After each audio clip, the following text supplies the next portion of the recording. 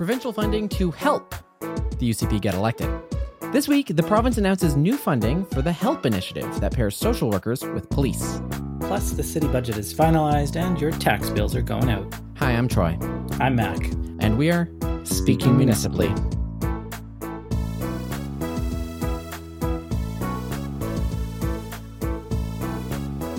Welcome back to Speaking Municipally, episode 217. Mac, I'm not a huge hockey fan. This has been clear by you're the one always doing the sports ball jokes in the rapid fire section. Yeah. Unfortunately, I've done new hires at work, so every morning in stand-up, it's the sports ball power hour. So I do know, in fact, that the Oilers are 1-1 heading into Game 3 against the Los Angeles Kings, right? Very good. You nailed it. Absolutely. Yeah. And the significance of that is? It's playoffs, Stanley Cup, penalty kill. All the words. Yes. There are also words in the rapid fire segment. A strategy by UCP candidates to trap Danielle Smith in the Talus Dome so she would stop sabotaging their candidacy by talking went off the rails this week after many news orgs picked up on the Taproot story confirming an access hatch in the Talus Dome. Thankfully, since neither the Western Standard nor Rebel News reported the story, the premier remains trapped with no idea how to escape. The city is considering closing what they're calling a spaghetti intersection downtown, where 103rd Street, Bellamy Hill, and Rossdale Road all converge. The city has said that the intersection is far past its prime. With low traffic volumes, very few commuters would have to change their daily routines when entering or leaving the ZT. As investigations into foreign interference in Canadian elections continue, this week the International Democrat Union, a right-wing political organization headquartered in Germany, has been found to be entering the fray, with its chair contacting Albertans and encouraging them to, quote, vote conservative, end quote. When asked about the calls, the IDU chair, Stephen Harper, deflected, saying that he was just making a friendly phone call to a fellow party leader in Alberta, and that it was a perfect phone call from one party leader who led the first party in the Commonwealth history to be found in contempt of Parliament, to another party leader being investigated for obstruction of justice when she realized she was not a United States governor. And now, since we no longer have an ad to go off the top section, this is a space of dead air to say that the jokes are over and we're about to begin the real topics. Oh, hey, welcome to the Real Topics section. Right off the top, it's HELP, the Human-Centered Engagement and Liaison Partnership Unit. This is a cooperation between Edmonton Police and social services workers to, go figure, help people in a way that is harm-reducing, and it got a little bit more funding this week. This is a common thing. This is a budget re-announcement. So as part of the provincial budget for 2023, there's $17 million over 3 years going to the HELP teams in Edmonton, and the funding will double the number of help teams that there are. And as you said, it's a combination of Edmonton police officers and social service agency partners, which they call navigators. So folks from, say, Boyle Street, the Mustard Seed, Boyle McCauley Health Center, Bent Arrow, etc. And the point of these help teams is not to just treat people like they're committing a crime or to have just police officers interact with them, but to have these social service agency workers who maybe already know the individuals or who might have a relationship and who might be trained in how to engage with these folks in a different way, there to offer support. And so they can do things like give them bus passes so they can get to appointments and provide other services that would go beyond what the police would do by themselves. This is very good news. This is exactly the type of stuff we've been advocating for. And when we talk about reallocation of police budgets and how police are not the best equipped to handle certain social work scenarios, these teams are exactly one of the solutions that we tend to talk about. So I do want to emphasize, great, this is a positive change. This is a positive place to be putting the funding. I do want to highlight that funding, though. It's $17 million over 3 years. Which, when you're in a press conference, sounds like an amount of money, but that equates to just about $5.5 million per year. And if you recall back, City Council had a reallocation amount from the Edmonton Police, e.g. they took a certain amount from the Edmonton Police funding, planned to reallocate it to social services and other harm reduction and police diverting services. And then they promptly gave that money back to the Edmonton Police for the Chinatown Operations Center. And that money that they both took away and gave back to the police was on the order of $7 to $10 million, which is higher than the $5.5 million per year that this funding is for. So positive change, but if we're talking about steps in the right direction, this is a baby step in the right direction. And if you do look at the breakdown of the funding, $3.5 million out of the whole 17 is for these social navigator positions. The rest of it is for support for the EPS divergence and desistance branch, support for the dispatch center and EPS officers, to hire full-time healthcare practitioners at the downtown division, 2 paramedics at the Northwest division, and then a bunch of money for training and capital and things like that. So there's quite a bit of money going to police here. In the context of a provincial election, we can't really expect anything different.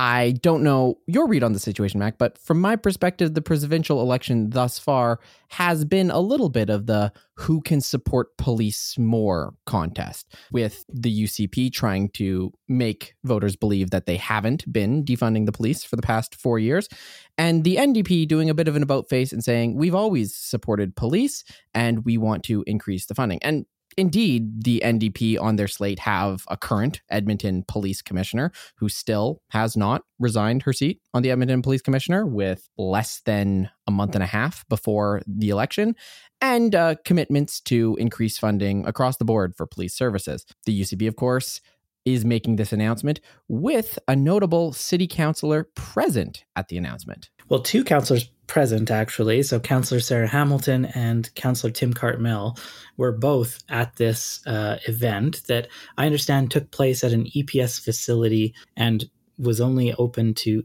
EPS approved media, which is sort of interesting given that this was a provincial announcement.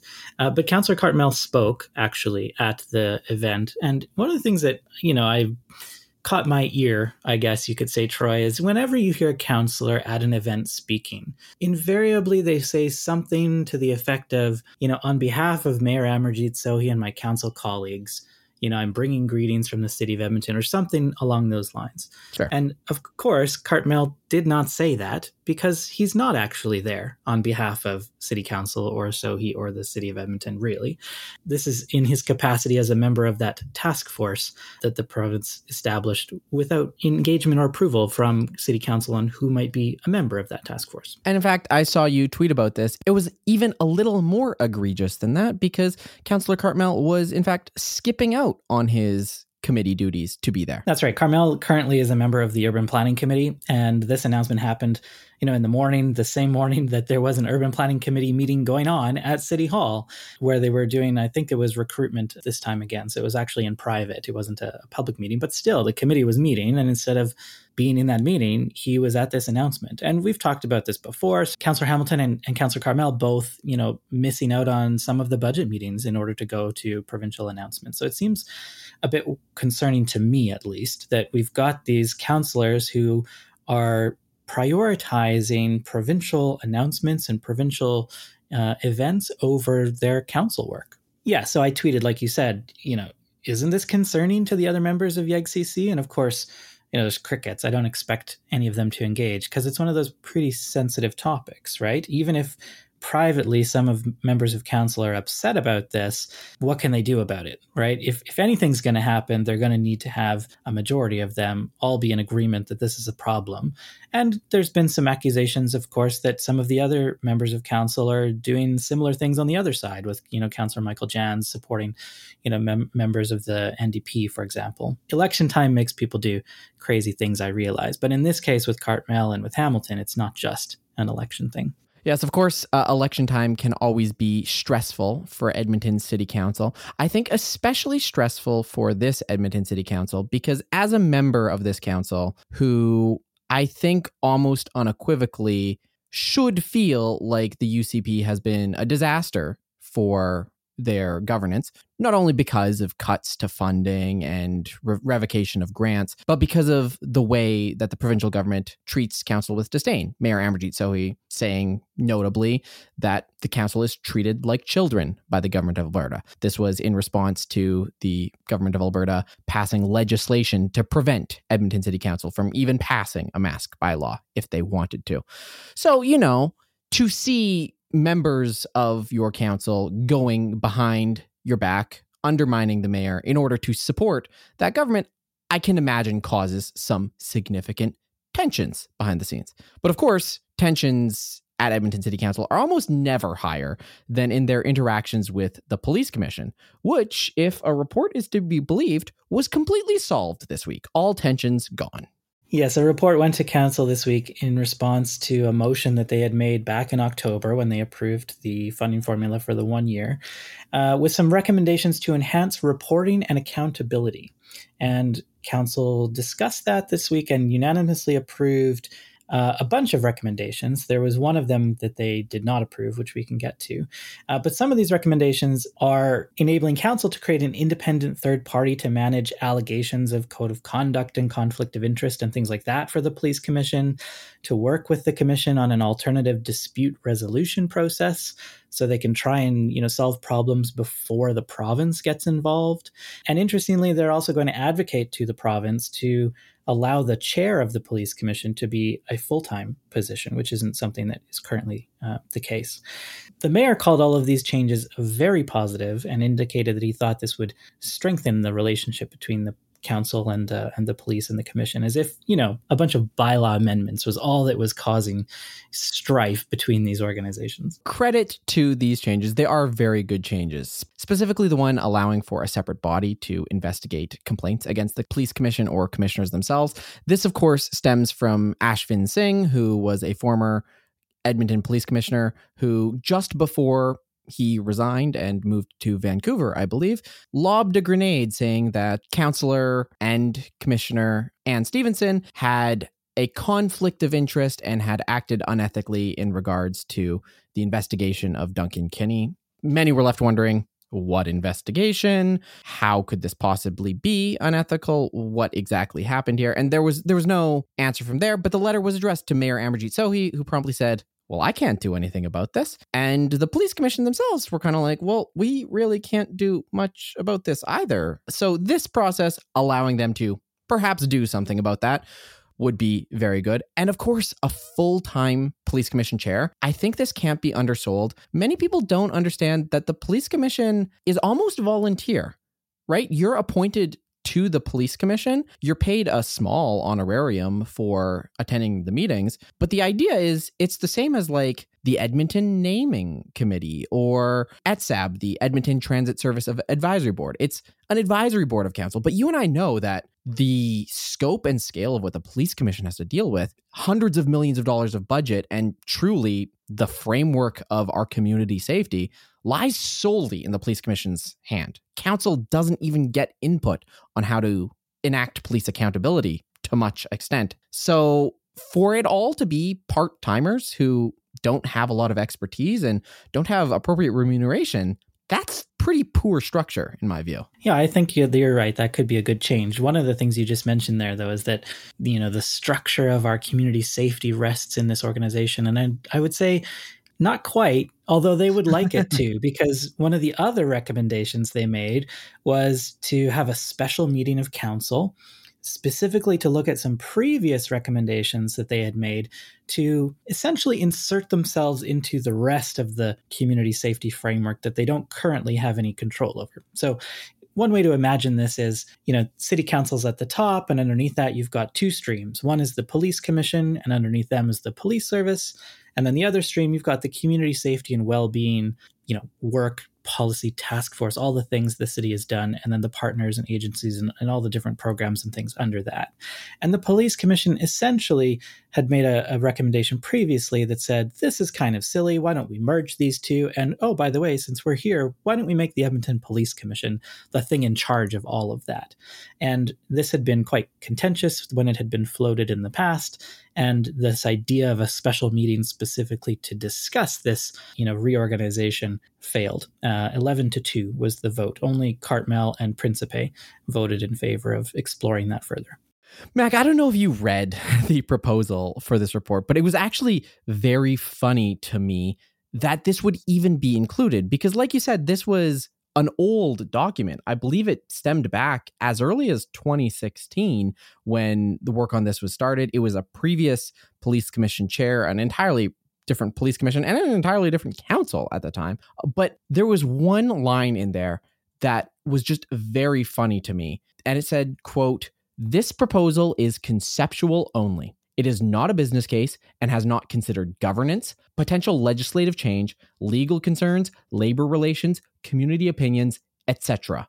End quote. So the police commission is coming to council saying, we need a special meeting to discuss this radically different framework that would essentially apply the police commission model to most of the city organization. And it's not a business case, and we haven't considered any potential ramifications of it. Can you dedicate some special time to give this impeccable report due consideration? And city council rightly said, no. Shocking that would be the outcome when you put it that way, Troy. Obviously, this report and discussion didn't go forward, but this wasn't the only news on the police commission this week. No, there was another amendment that went to council to the police commission bylaw. And on first glance, it didn't seem particularly interesting. It's amendments to the police commission bylaw to essentially bring it up to speed with the amendments that the province made to the Police Act, which received royal assent back in December and was proclaimed just here at the end of March. But there are some really interesting changes as a result of this. So one is that the minister, the provincial minister, can now make appointments to the Edmonton Police Commission. So it's not just up to council anymore who can be on the police commission. They've also changed the number of appointed members that can be on the council. So council itself now can only appoint up to 9 members.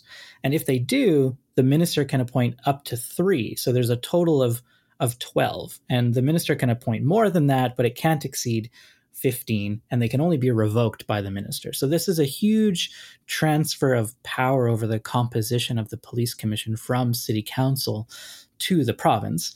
And this is a problem in Edmonton for a variety of reasons, one of which is that right now, council has already appointed 12 people, so above their limit of 9. And they had previously decided that they wanted to expand the number of people on the police commission, thinking that, this might allow for some better oversight. Although at the time when we spoke about it, I remember you saying, yeah, that's not going to have the impact you think it will. Take me into that a little bit. If the Police Act is requiring that City Council can only have appointed 9 members, does the City Council have to go to the Justice Minister and say, pretty please, can you kick some of our members off the Police Commission? What's the solution here? Well, since there's a provision basically for these amendments. So it came into force, as I said, the end of March 29th. And it says if council had appointed more than their 9 members before that took place, those members remain appointed, but council can't reappoint them or add anybody new unless it falls down to that limit of 9. So there's no immediate changes, but it means in the future, the police commission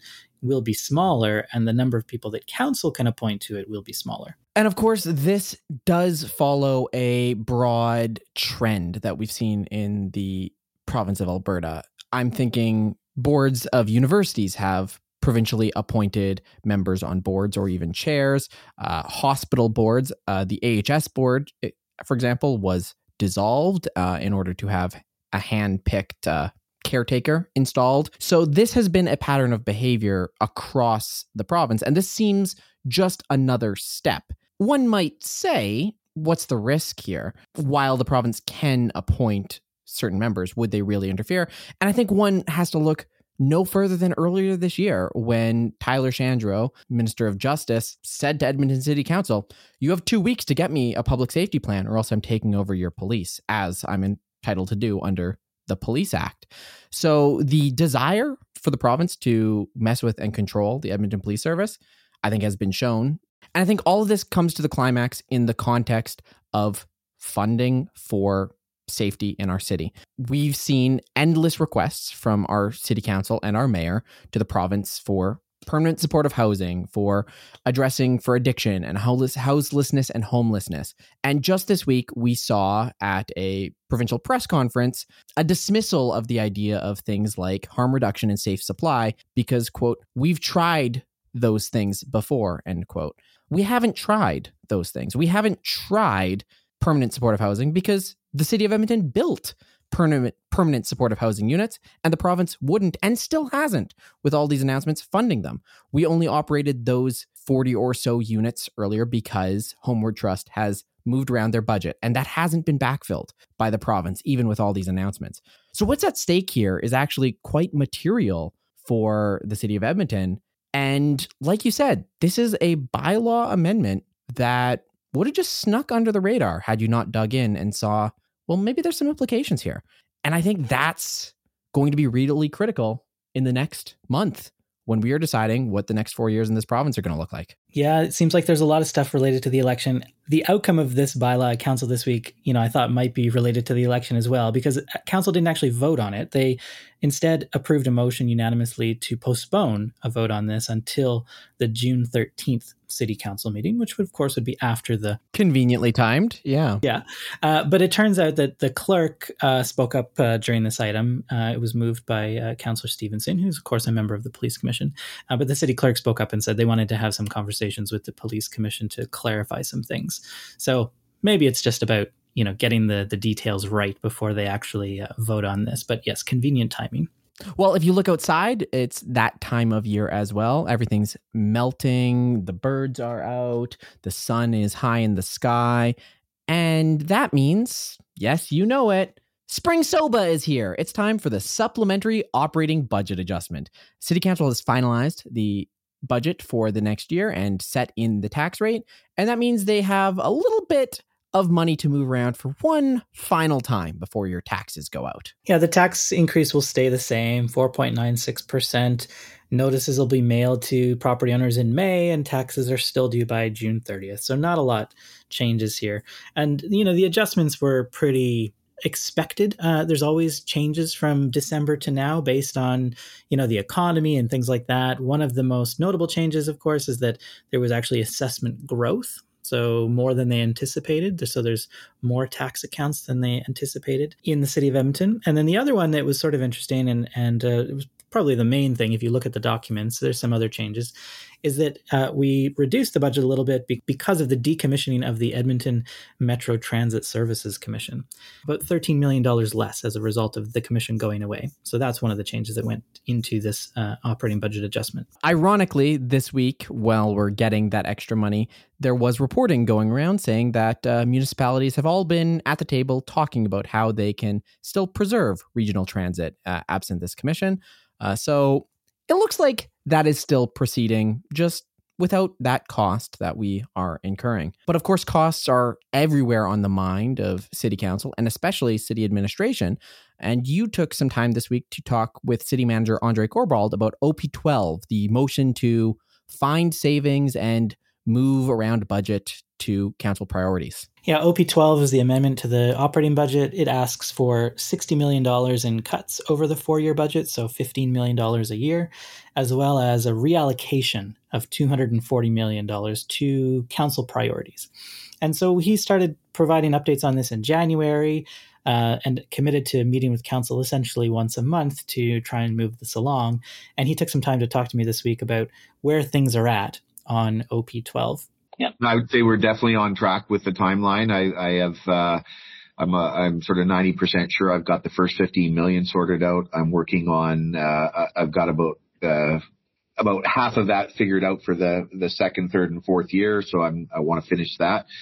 And that's not super surprising because he had previously talked about how, the 60 million is just sort of approved by council. It's already out of the budget. Now I just have to go stay within budget. And I asked him, considering there was an $80 million surplus at the end of 2022 alone, must feel a little awkward to have to go and find cuts when you've got this surplus of money. And he sort of explained that, it's not exactly how it works. And there's carry forwards and all kinds of reasons, but wasn't so concerned about the 60 million. It's the 240 that is the big challenging one. And it's the one that requires the most input from council, of course, and is also the one that I think most of us are going to be interested in because they're going to be pretty big changes and pretty big moves. And I asked him, is there going to be public engagement on those things?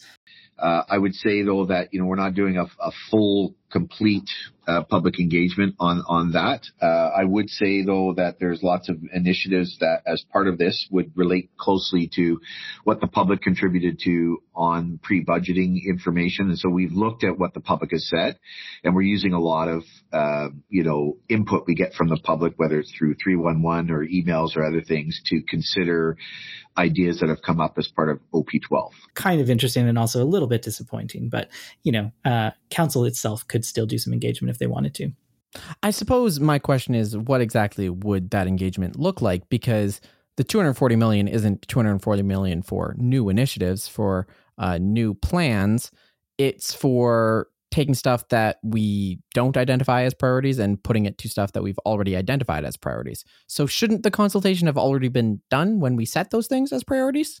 And he did kind of say that, right? He indicated that there's been lots of engagement that went into the budget, for example, itself, and that administration would lean on those things. But they're reallocations. So that means the money has to come away from something else to go toward those priorities. So there's 170 services that the city of Edmonton provides, and they're doing this review right now of which ones of those should be considered core services.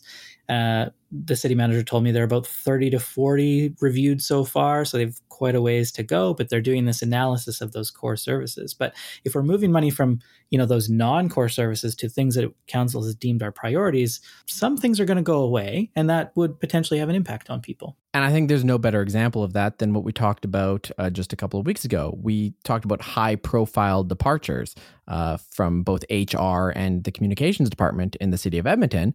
And I understand you had a chance to talk to Andre about that. Yeah, I asked him about two things. So one is they had previously announced this hiring restraint, not a freeze because they're still hiring, but a restraint. And it's interesting because city manager is a pretty high level position. Obviously, he's got a lot of folks who work for him, but he's been pretty involved, it sounds like, in reviewing, hiring plans. And he said that about 10% of the hires they haven't proceeded with. And so that's saved some money. But yeah, those high profile hires, I asked him, Katrin Owen, who was the Deputy City Manager of Communications, and Kim Armstrong, who was the Deputy City Manager of Employee Services, so kind of the HR department, pretty high-profile people to leave. Is that about OP12?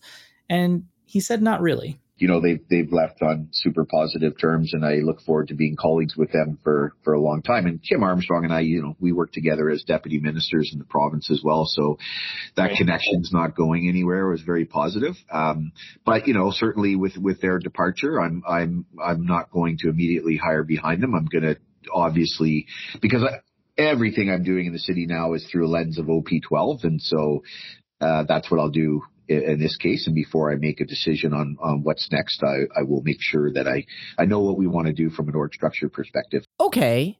So I hear what he's saying there, Mac, but you and I both read the LinkedIn posts of those employees, and neither of them really sounded like, hey, I got a job, being communications for the United Nations. I'm moving to Belgium. Let's have a party. It was very standoffish. So can it really be super positive terms with high collaboration like he's alluding? It's questionable, isn't it? I mean, especially to say, it's not really related to OP12, but I'm also not going to hire immediately behind them because we're going to save a bit of money the longer those positions stay empty. Yeah, I certainly didn't read those LinkedIn posts as being super effusive and positive about the situation. And, this was so great. I'm so glad to have had the opportunity of moving on to bigger and better things. Like, that's not the way those things were worded, right? So it is a bit surprising that in the city manager's mind, at least, that they left on really positive terms. Okay, so putting that aside, all of this is underway. OP12 is still getting done and hopefully on track, according to the city manager. What's the next step? When is council going to hear about this next? The next major update he's planning is in May. So the city manager, Corbold, will bring an update to council that will talk more about the core services and the analysis there and where they're at in terms of that whole review. And we'll also provide information about some of the actions they've already taken and the impacts of the decisions that they've already made. So that's coming up in May. Of course, the next kind of big financial milestone, aside from our typical financial updates, will be the fall budget adjustment. And Andre basically said that we're in fall budget time now, right? They're making decisions and bringing things forward to council. And he thinks that the fall budget adjustment is going to go really, really smoothly because in theory, council will have already made a bunch of financial decisions along the way that contribute to both that $15 million that they need to find in savings in the first year, as well as actions to set the city up to do similar things in the subsequent years. So that's what's next, an update from council in May. And Taproot, of course, is also continuing to pay attention to this, and we've got some additional reporting that you can look forward to on that. And of course, we can't end the podcast without talking about one final approved change this week. A borrowing bylaw for $100 million was passed this week, Mac. And what was it for? The bike plan. Of course, it doesn't have such a clear and easy to understand name in the documents. If you look for this, Troy, it's called Integrated Infrastructure Services Project Active Transportation Implementation Acceleration. Approach 3. I gotta say, Mac, I previously tried to make a site called like votes.mp where, you could track city councilor voting records and see how councilors voted on your favorite motions. And Mac, this is exactly why it didn't work, because that doesn't mean bike plan. No, it's anybody just looking at I want to know what's going on with the bike plan. You look through the council documents, you would never find it. But that's what it is, of course. This is the Approach 3, one of the options that they had been presented with that council agreed to pursue. So $100 million, and it passed 8-4. They had previously already agreed to do this, of course. This just makes it official that the city can borrow that money. The 4 who opposed it were Councillors Hamilton, Cartmel, Rice, and Principe.